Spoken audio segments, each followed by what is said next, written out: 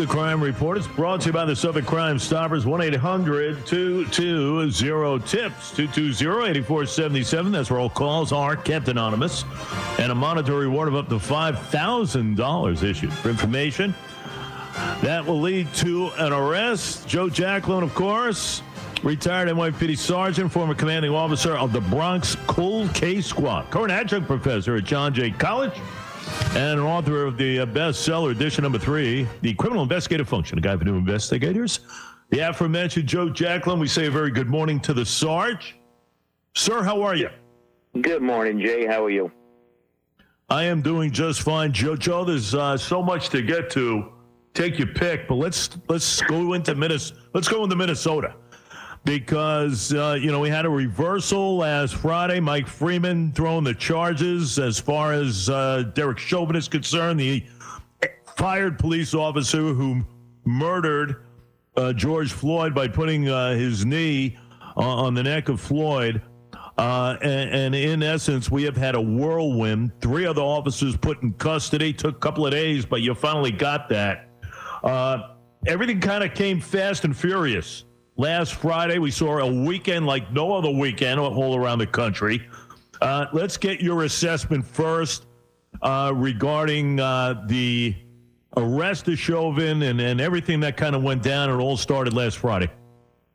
Well, yeah, the arrest, in my opinion, we talked about this last week, was warranted. I mean, this is, myself and everybody else who watched the video was just outraged about how this can happen.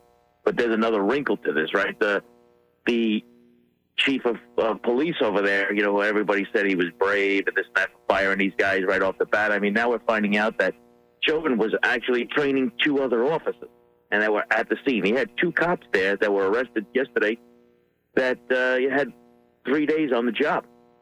And you kind of ask yourself, like, how do you let this guy, who has all these complaints and all this, just because he had 19 years, that doesn't make him a good training officer. You pick training officers because of their reputation within the community, their knowledge of the job, their tactics, and all the other things that go along with it. So that's another question for the chief I'd love to ask him. Say, what were you thinking when you did this? That's just bad policing. It's just something that should never happen. When you're choosing to train rookie officers, you pick the best. This incident here highlights a lot of different things, and it's brought out so many things, right? The calls for now defunding police departments. And I asked people, I said, they're rioting and burning things to the ground now, and the police are there. What is going to happen when there are no police? But they don't want to think about that because they all have their own agendas and their own different things. Nobody's listening for reason, or common sense just gone out the window. And this, listen, we would think that all these reforms would have kicked in a long time ago. But the one thing that they never talk about is their recruitment selection process. How can they fix that? Because you want to try to get people you want to avoid getting people who have the tendency to maybe do something like this. How do you weed them out? That's the $1 million question. That's what they have to try to figure out. Because if you don't hire people and then that they don't turn into do something like this, then life is good. But you know what? It's easier said than done. Joe, what do you do in that state? There is a pattern and there is a history here. You go back to the police officer who shot the white woman in Muhammad Noor, whole trial there. We know this Philandra Castile case in which he was shot in his car in Minnesota, right, with his girlfriend there in a traffic stop. I mean, you go on and on and on. Cases go back 2+ decades. How do you do this? How do you vet more? Do you strip down reforms? Beyond belief here need to be put in play? I mean, where do you go in this state right now in Minnesota? Well, I can tell you what they're probably going to do. They're probably going to levy a consent decree on them like they did with Baltimore and, other places, New York City, whatever. But it ends up handicapping the police even more, and things don't go generally well. The police department there, like I said, you need to it needs an overhaul. Their patrol guide, their training, how they handle different things, and, of course, the recruitment selection process. It has to be looked at, the psychological exams, all that stuff. If they're using the same things for the last 20, 30 years, they need to spend the money, scrap it, and start over again and figure out what's the best course of action of hiring people going forward and then training them. just what we saw, no, we learned yesterday that this guy was training rookie cops. I mean, God only knows what else they're doing within their academies or wherever else they train. It's a big problem, Jay. I mean, it could be systematic throughout the entire Minneapolis Police Department, but that doesn't mean it's not fixable. Look, New York City had its problems going back, to the 70s and 80s. Every police department has had these problems. One thing that I hope that they don't do is, they have lowered standards in policing over the last 20, 30 years for sure, especially since I got on the job. And when you do that, you get a lot of people that get hired that should never get the job in the first place. And then they scratch their head and things happen like this, and then they wonder why. Well, it is what it is at this point. So if they really want to make an earnest effort in reform, they really need to figure out a better way to recruit and select people for the job to begin with. But I can tell you right now, after witnessing something like this, I think a lot of people, a lot of young people who want to do this profession are questioning if they're ever going to do it. So I don't know if they have to worry about recruiting and selecting, being picky, because they might not be able to be picky because people aren't lining up to take the job. That's what it is. Listen, give the chief of police his walking papers, too. How do you let a guy who has had 19 complaints against him, pretty much the tutelage of somebody 4 days on the job, how do you give that responsibility to somebody who has had a ton of complaints, and that being Chauvin? Not only that, Total, the other police officer who just stood by with his hands in the pockets looking at the birds in the sky, he's another guy with a million complaints. You really have to wonder regarding judgment and everything else here, and that falls on the heads of state over there as far as who's running that department, Joe. Well, yes, the chief, and you know what, the mayor who picked them, and everybody else, and everybody is pointing the fingers, doing that whole thing. Oh, not me, it's them. It's not him, it's me. It's the police chief should lose his job. The mayor. I mean, listen.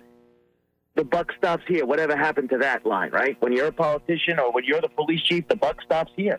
It's your fault. There's no way you getting out of it. But we're in a alternate universe now where it's never the person in charge's fault. It's always somebody else's fault. We're in this habit of just blaming some other incident or some other thing out of their control for it. But no, listen. You create the environment. It's your job. It's your police department. Everything that happens falls on you. If it's something good happens, it's you. If it's bad, it's you. But people only like to choose the good. And that is not the way it works. I mean, there is so much to go around here, so much blame to go around. And like I said, I don't think we've heard all the end of what happened in the Minneapolis Police Department. I think we're going to hear more kinds of issues like this going forward, meaning things that have happened in the past and then maybe just are going to come to light now. Because these things are trickling out now about this incident, and it's very disturbing because it was totally unnecessary. It could have all been avoided, and here we are where every city is burning in the streets. It's I don't know. There's nothing else that you can describe it. Hey, listen, I hate to put labels, extreme liberalism, Joe. We see a pattern as far as the mayor of Minneapolis, that being Jacob Frey, and I'll get to Mr. de Blasio in a second. But again, you look at viewpoints and beliefs and everything else. Where is Mayor Jacob Frey in all this as far as Minneapolis, Minnesota is concerned? We get a pattern here, don't we? Well, yeah, sure. I mean, if you want to discuss even the whole political thing, I mean, you hear a lot of people. I watched some of the memorial service yesterday, and people are talking about going out and voting. I mean, if you look at Minneapolis, everybody is a Democrat. I don't know what are they voting for? What kind of change are you going to look for? I don't understand. And I would say the same thing if they were all Republicans and people were saying we need to vote. Well, you got all Republicans, you got all Democrats. I mean, you chose these people. This is what you go out and do. You vote. You choose your elected leaders. And then when stuff happens, you're not blaming them, but we need to go out and vote again. What are those people who are saying we got to go out and vote? Is this really about the George Floyd thing, or is this something greater coming November? Is this what this is all about? I don't know. But I just find it curious when people who are interviewed on the news talking about different things, saying we got to get out and vote. Joe, I say it all the time, and people talk about, term limits and everything. We have term limits in play. I keep saying that. We have term limits because we have the right to not elect an official back into office, but we have to use our heads. We don't do that. We have not done that for a very long time because we keep electing the same dreck into office every electoral season, and you wonder what in the heck is going on, right? We have the opportunity to use our heads when we go to the polls, but sometimes we don't do that, Joe. We don't do that. We elect the same garbage, okay? And I always ask the people, are you better off now than you were 2, 3, 4 years ago? People have to honestly use their heads here and ask themselves that. That's bottom line.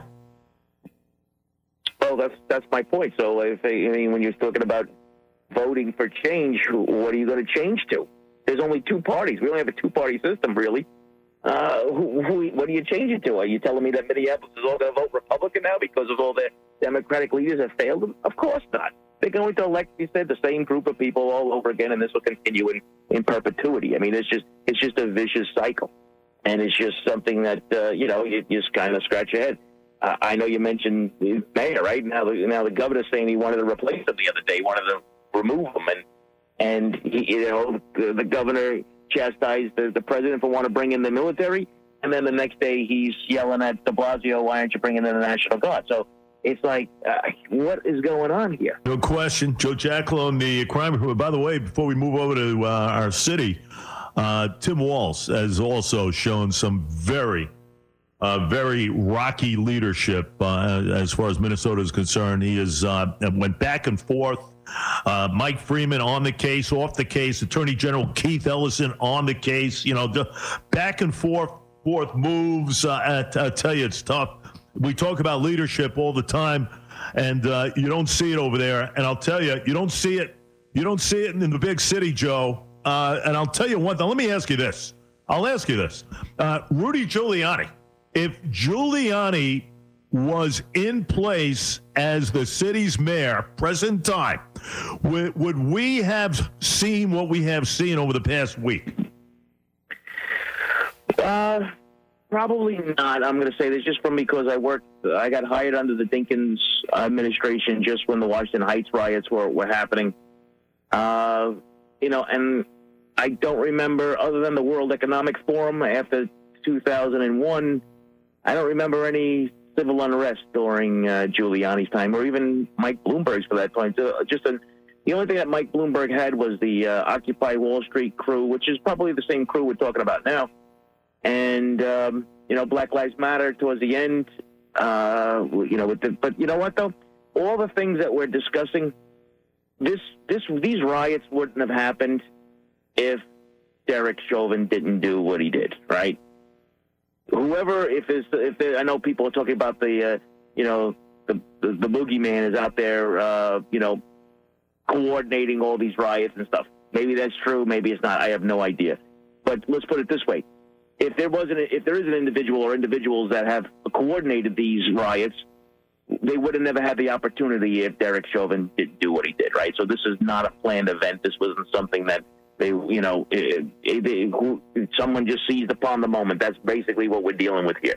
So without the actions of this police officer, we wouldn't be discussing this. This is as simple as that, and we have to remember that and remain focused on that part. Joe, here's the bottom line. I had Governor Cuomo on yesterday, and I kind of made a correlation here. If the coach's voice, let's put it that way, if the coach's voice is not being heard with his team, then change should be made.